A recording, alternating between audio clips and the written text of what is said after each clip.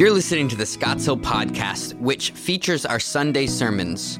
If you would like to learn more about what God is doing in the life of Scottsdale Baptist Church, visit our website at scottsdale.org. Enjoy and be challenged by the word of the Lord.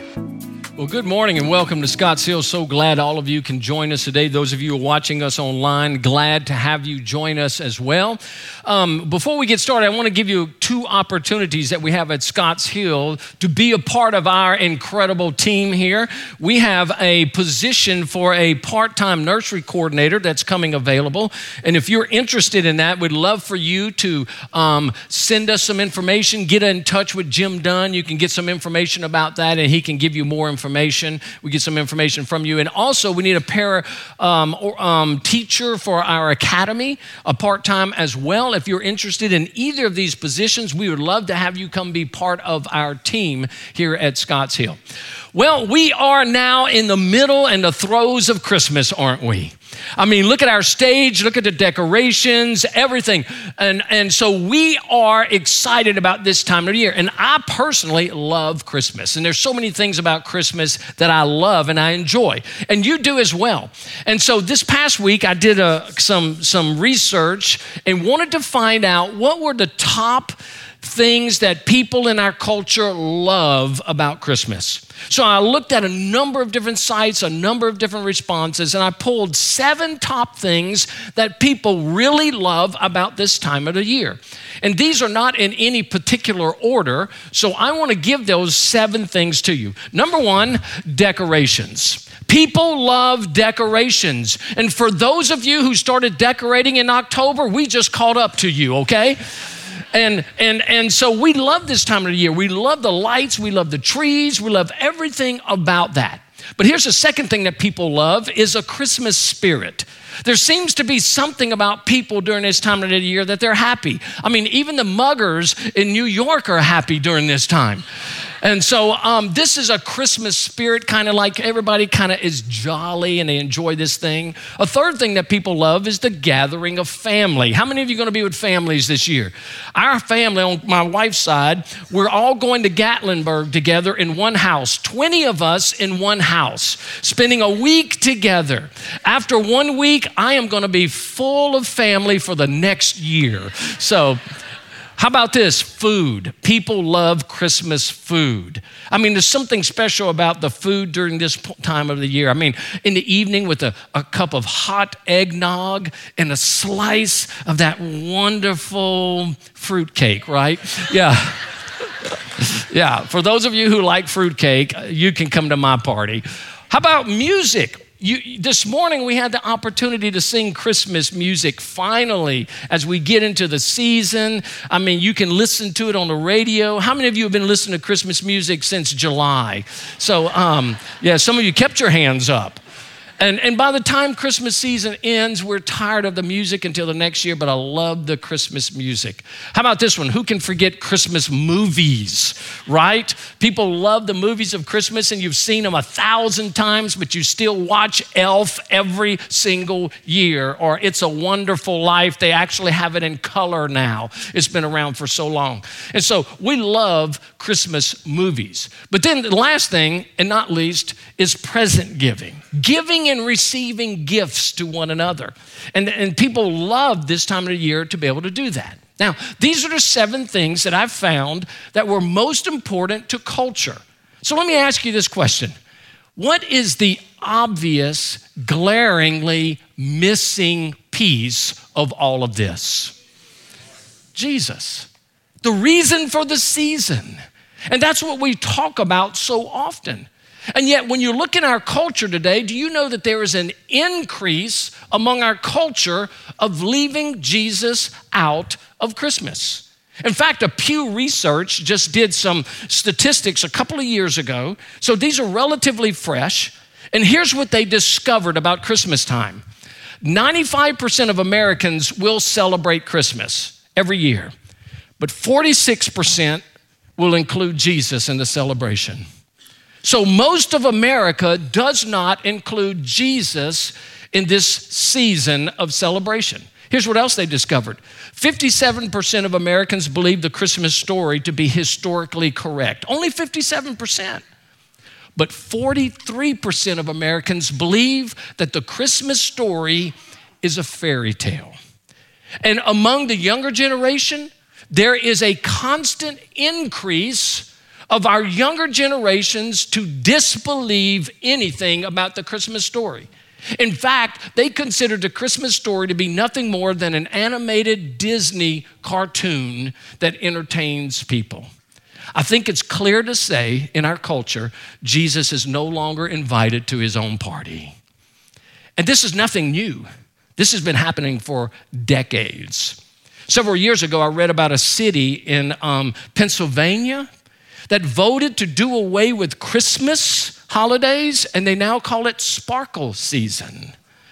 And so they replaced it with that. Oh, it gets worse. In Miami, in a school in Miami, they decided not to sing any songs that have any kind of religious connotation, so they only sing Susie Snowflake, Winter Wonderland, Frosty the Snowman in Miami, where it's not really known to have blizzards. And then one small school in it's in the Midwest. What they wanted to do was to take out all hints of Christ or religious issues in their school celebration. So they did a play called Christmas Love. And the entire play was just about the spirit of Christmas and the love that people have at Christmas. And they removed all kinds of language against any kind of religious thing.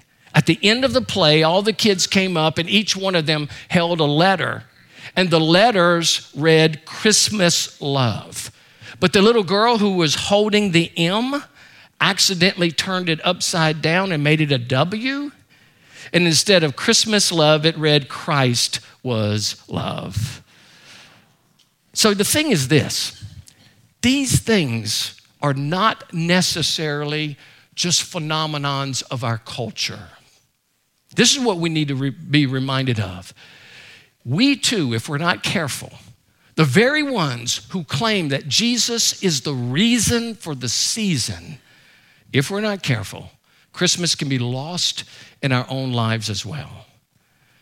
Today I'm going to start a series, a two-part series called Lost and Found.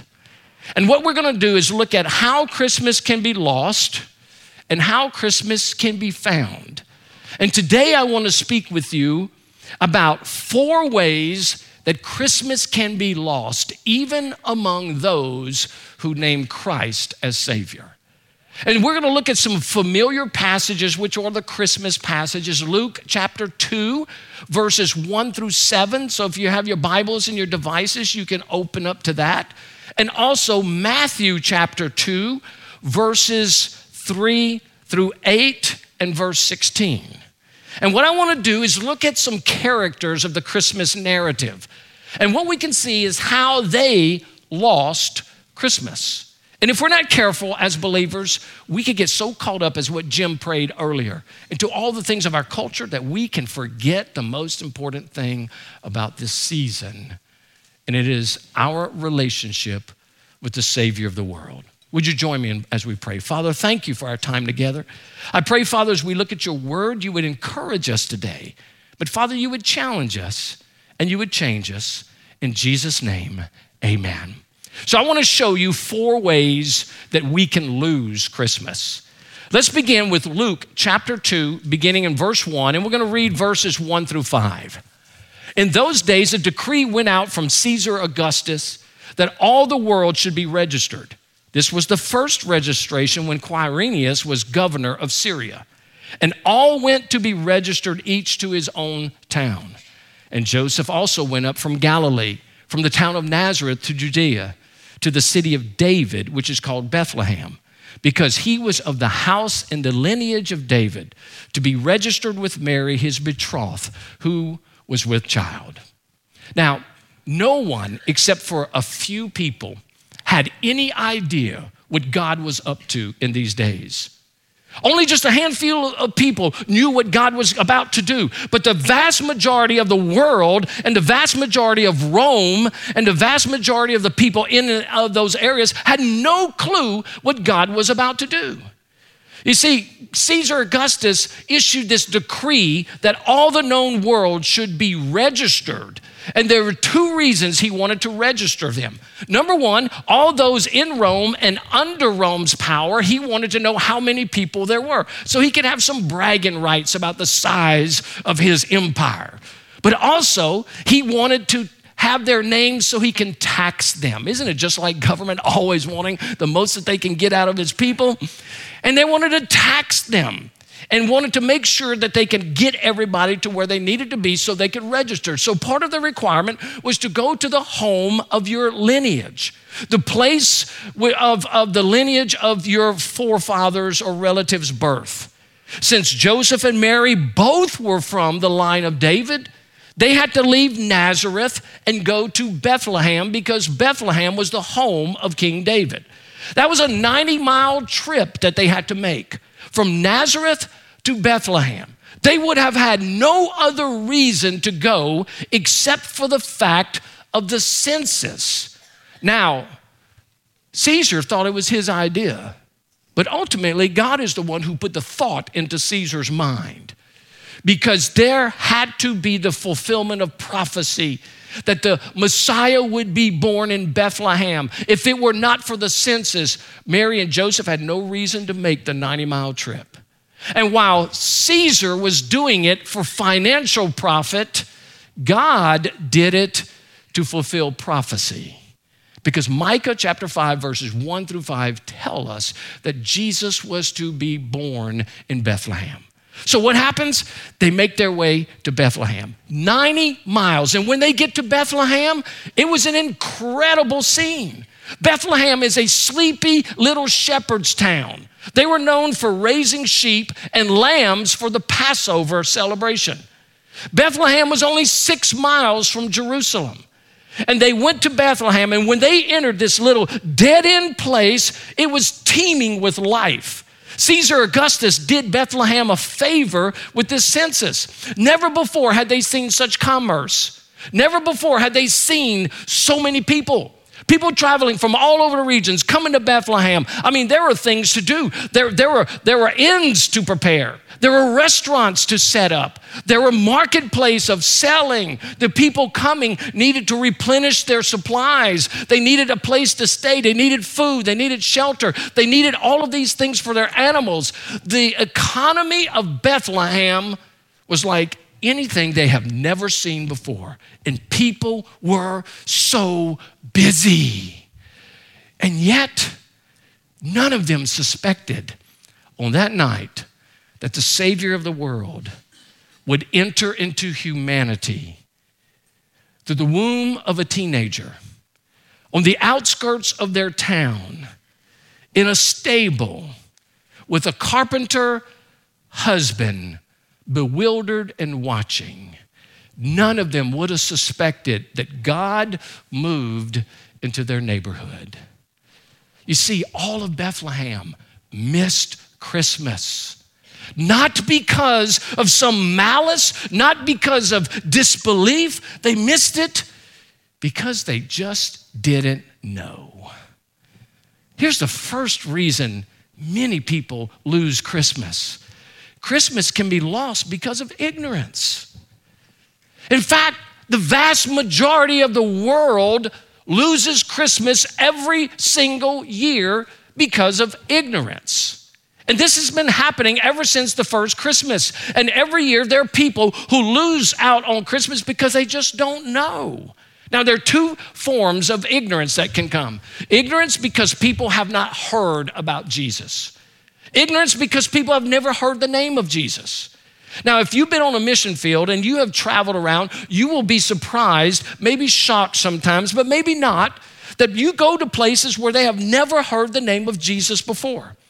I experienced this in Ecuador. We went down to the jungles of Ecuador, went down the Amazon. We found this little jungle. While I walked into the place, I had the opportunity to preach. And as I stood and preached to the people of this village, I asked the question. I said, how many of you have ever heard of Jesus? The only person who raised a hand was our bus driver, who was from Tumbaco, in a big city.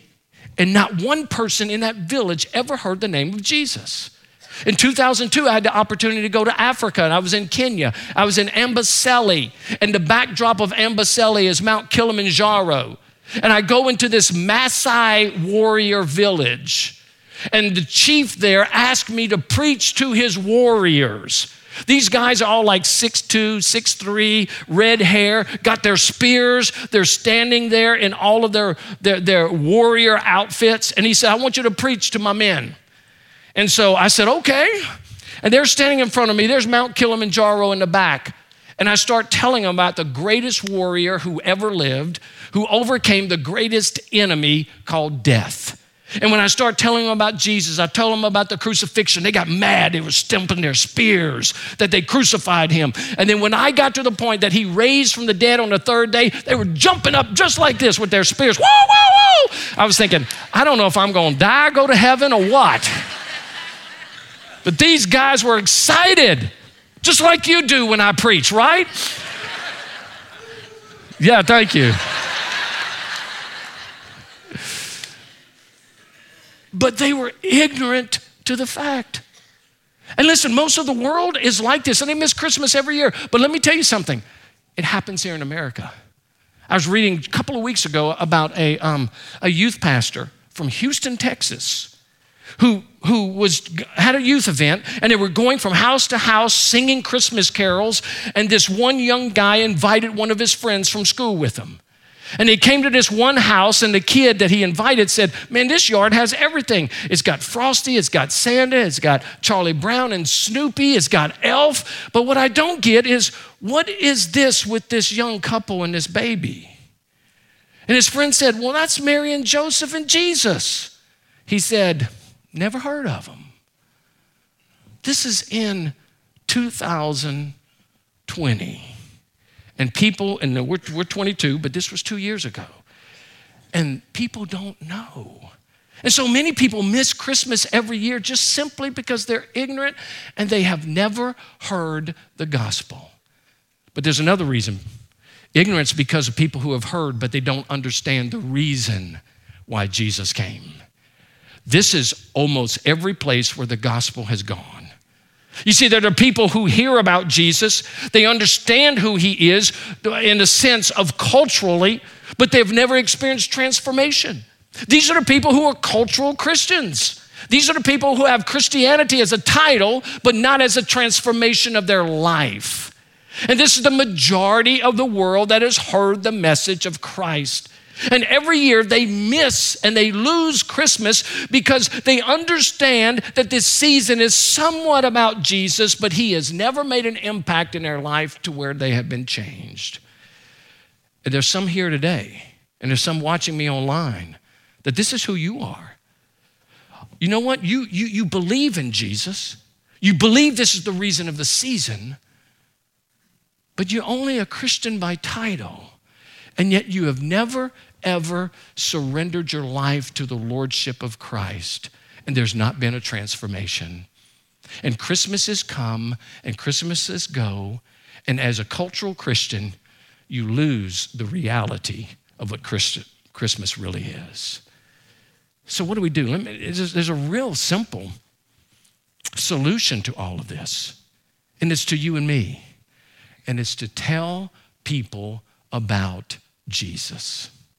It's to tell them about Jesus. And let me tell you where you start. Parents, listen carefully.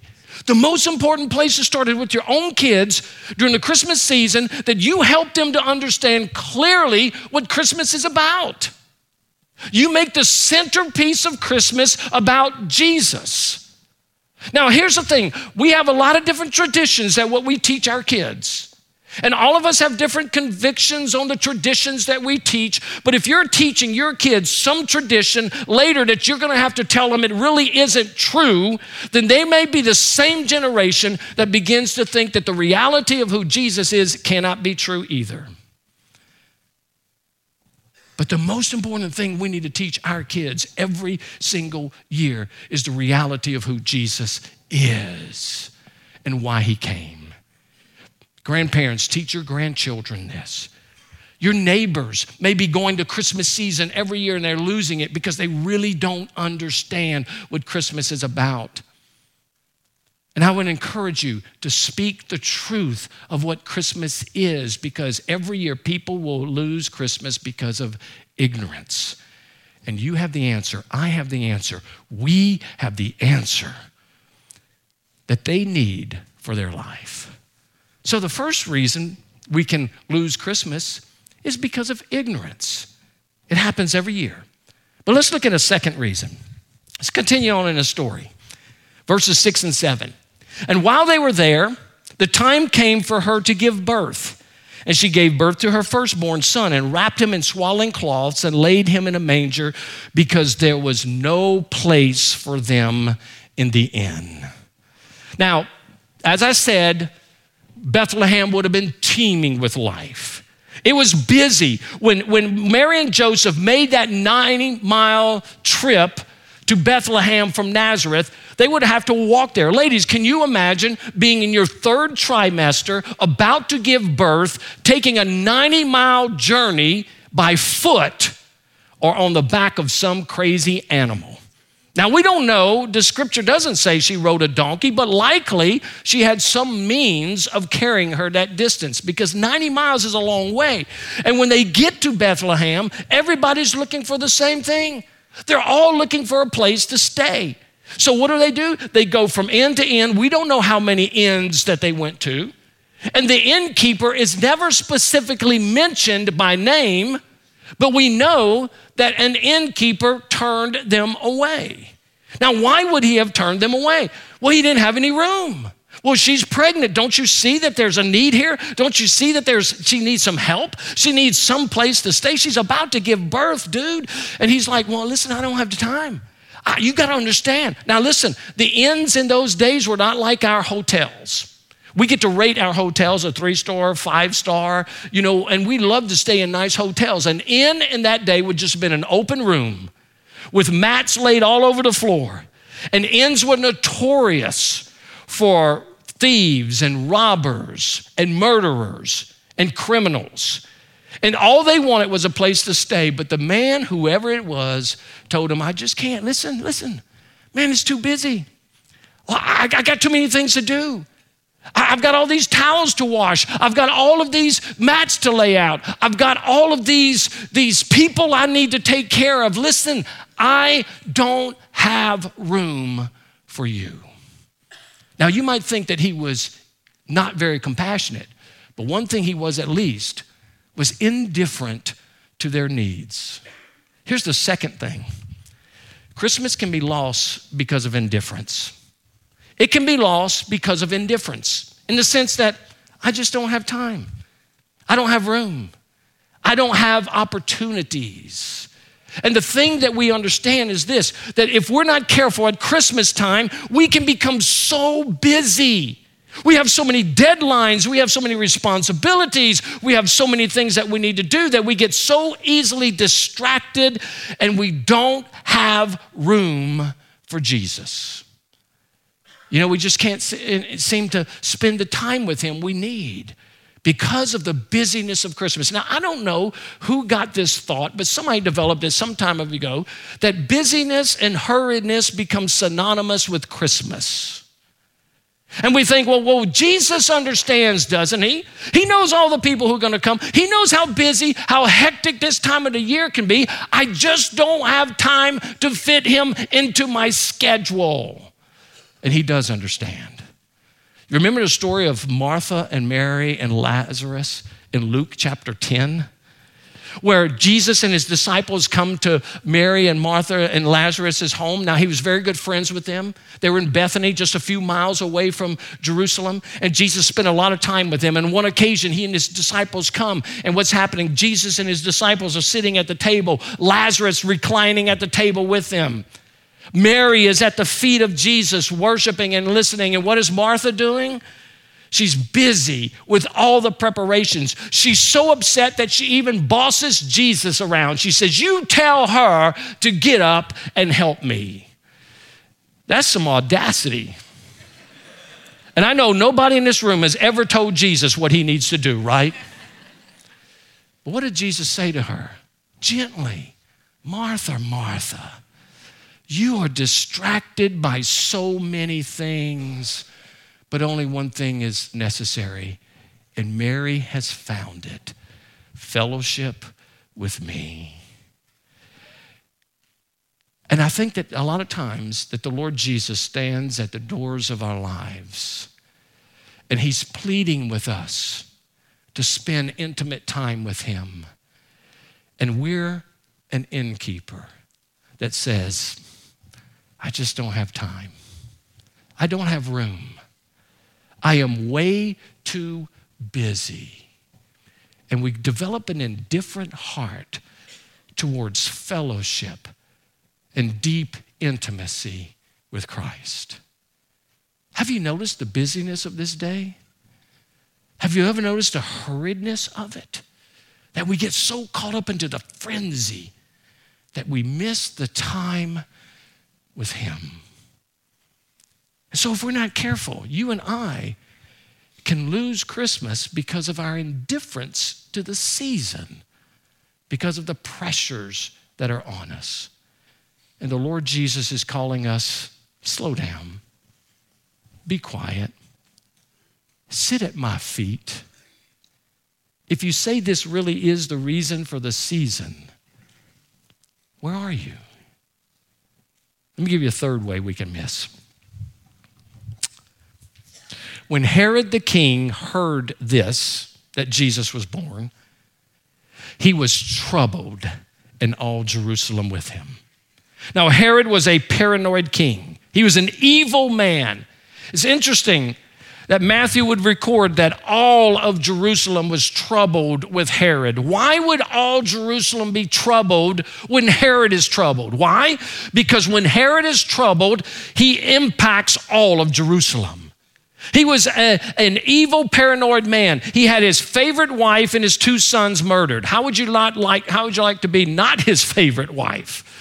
He killed his favorite wife. He killed his 2 sons because he was suspicious that they were going to take his place.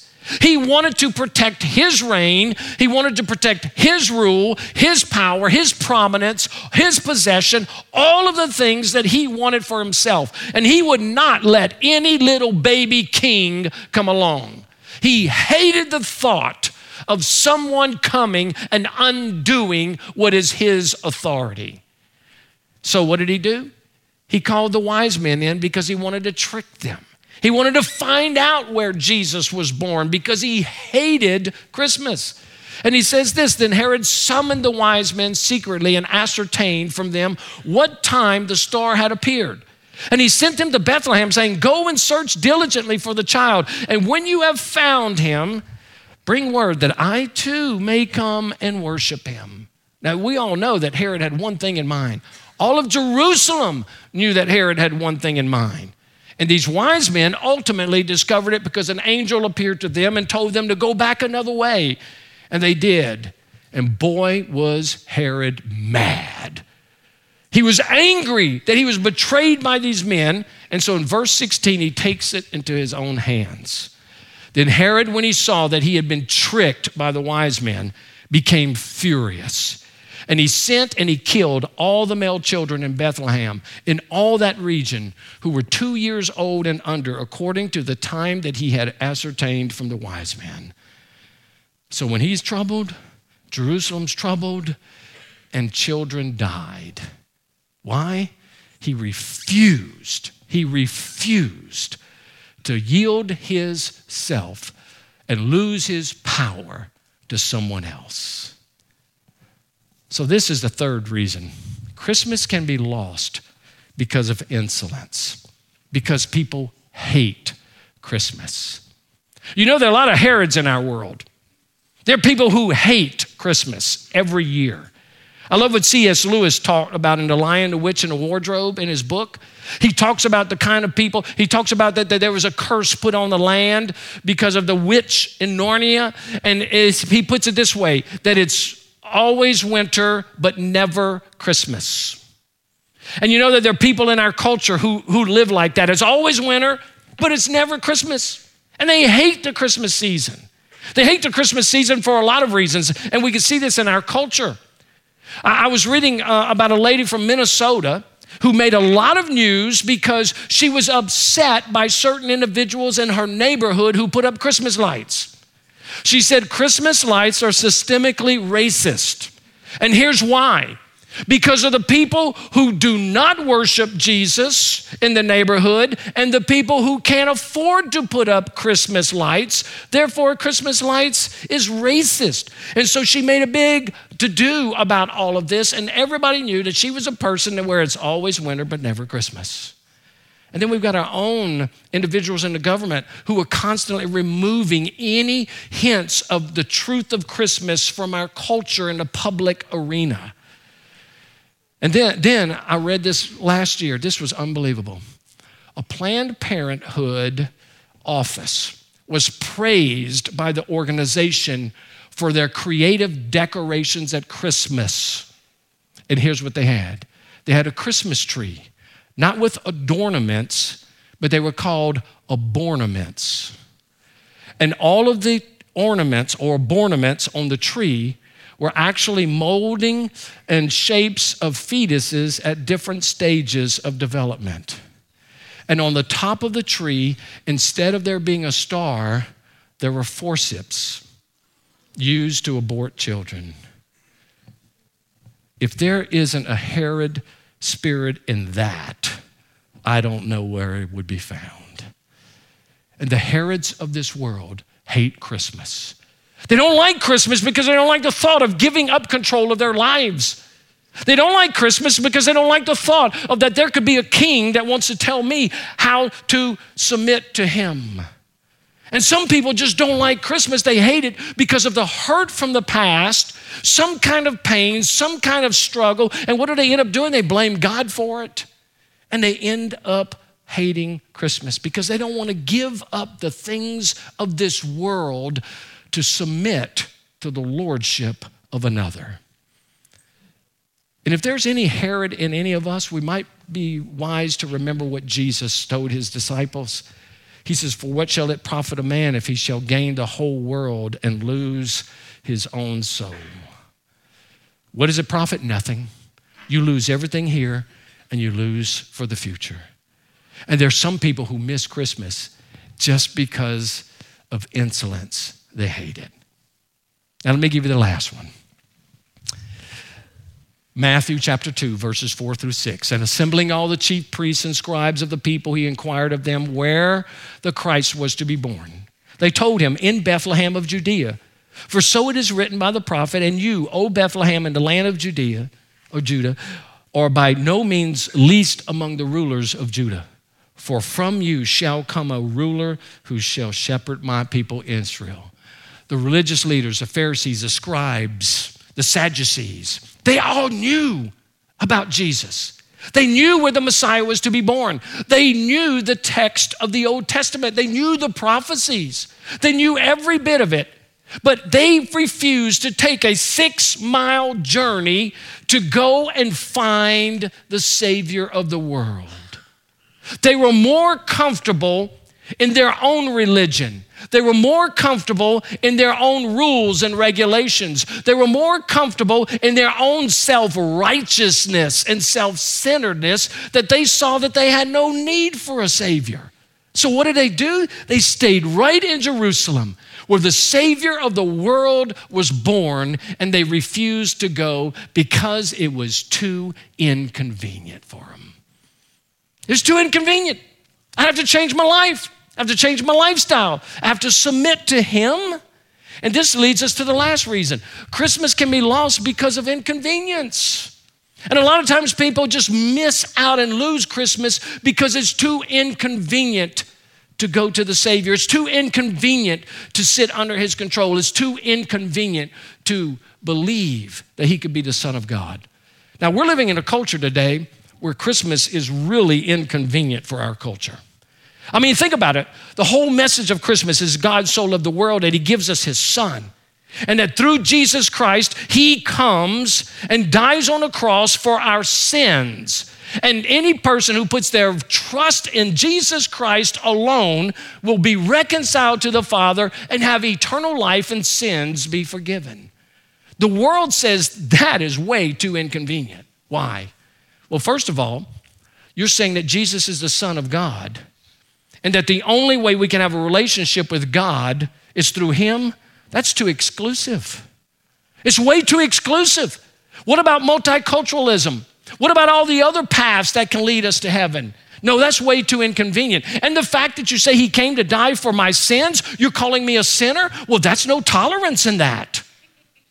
You're attacking my lifestyle and you are an intolerant bigot by telling me that I am a sinner separated from God and that Jesus is the Son of God, which tells me that there's something authoritative there, and there is no authority because there's no truth. So everything about the message of Christmas can be inconvenient, but it can be inconvenient for believers as well. And we can lose Christmas because it takes too much effort to go to him. It takes too much effort to slow down my life.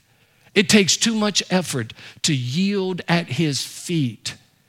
It takes too much effort to give myself fully to him. So Christmas can be lost because of ignorance. It can be lost because of indifference. It can be lost because of insolence. It can be lost because it's inconvenient. So how do you and I make sure, as followers of Christ this Christmas, that we don't lose it? How can you and I experience Christmas this year? Let me give you two things in closing. Two ways you and I can experience Christmas. Number one, remember the reason for Christmas. The reason for Christmas. What is the reason? We just finished a study in 1 Timothy, and here's what Paul writes to Timothy. He says, the saying is trustworthy and deserving of full acceptance, that Christ Jesus came into the world to save sinners, of whom I am the foremost. Christ did not come to make your life better. He did not come to make your marriage better. He didn't come so your kids would be well adjusted. He didn't come so your career can be the best it can be. 1,000 times no. Jesus came to save you from your sins. That's why he came. Listen, when you yield your life to Christ and you admit that you're a sinner and your sins are forgiven, then your marriage is changed. Then your career is transformed. Then your life has purpose and meaning and wisdom and peace. You see, these things come after the forgiveness of sins, not before the forgiveness of sins. If our greatest need was finances, God would have sent a banker. If our greatest need was information, God would have sent an educator. If our greatest need was for entertainment, God would have sent a comedian. But our greatest need is forgiveness. So God sent a Savior. Jesus came for your sins. And let me just say this, that you cannot celebrate Christmas without the cross. The cradle is the first step towards the cross. And there's no way that you and I can ever really fully understand the meaning of Christmas without understanding that Jesus was born to die. And he came for that reason. While it is true that Jesus is the reason for the season, it is also true that you are the reason Jesus came. Jesus came to save you from your sin. That's the greatest reason for celebrating Christmas. And let me just say this, on Christmas Day, when you look at your Christmas tree, and it's all adorned with all of the beautiful ornaments, in that tree, somewhere you should see the cross. Because he was born in a cradle. He dies on a cross. His beginning was messy and bloody. His ending was bloody and messy. And the reason for the season is not just his birth, but it is his death. That's why when we celebrate Christmas, it involves the whole picture of the gospel. That is the reason. Now, reason should lead us to response. And the first thing we need to do to not miss Christmas is to remember why he came. But here's the second thing. We must remember our response because of Christmas. What is our response? I love the way the wise men explain it. Matthew in chapter 2, verses 1 and 2. Now, after Jesus was born in Bethlehem of Judea, in the days of Herod the king, behold, wise men from the east came to Jerusalem, saying, where is he who has been born King of the Jews? For we saw his star when it rose, and we have come to worship him. The response to the reason is worship. How do you experience Christmas this year? Remember why Jesus came, but secondly, respond in worship. One of the greatest things we can do as a family unit is on Christmas morning is to remember why Jesus came and to worship as a family together.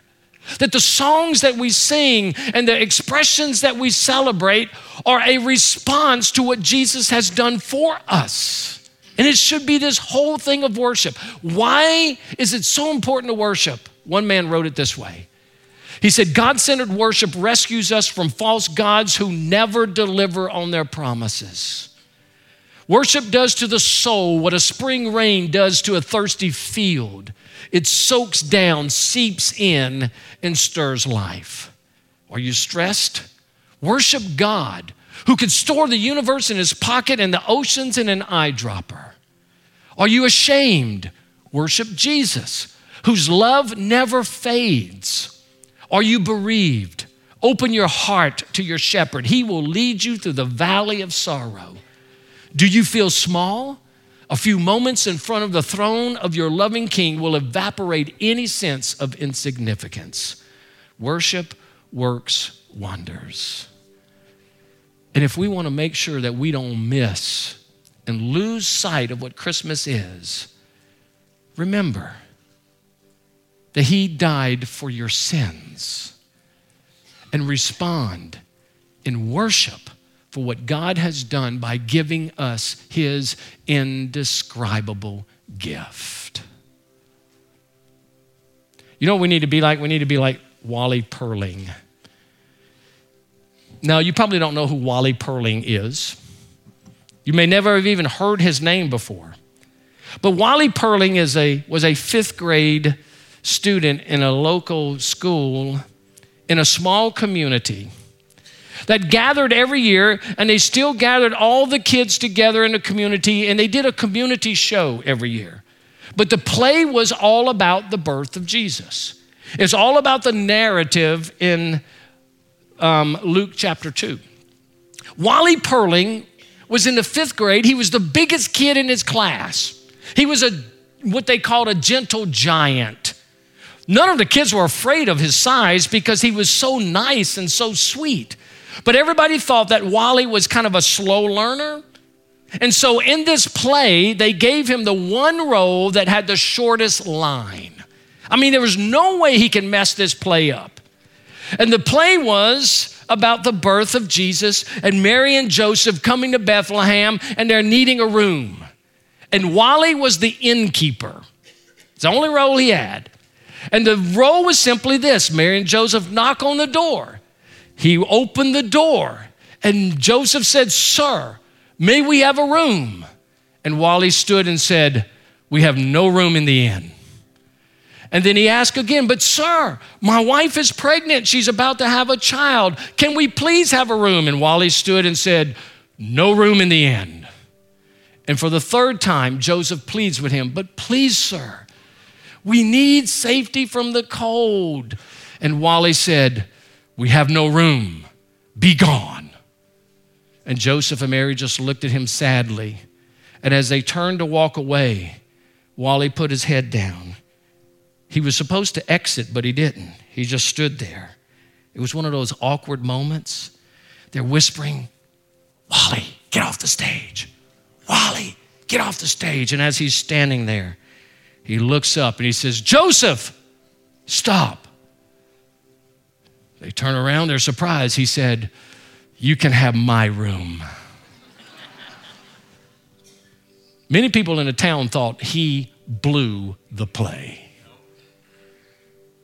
But the point was, do we have room? This Christmas, do you have room? And will you make Christ the priority of your celebration? If you're here today as a believer, maybe God is convicting your heart to slow down. Slow down.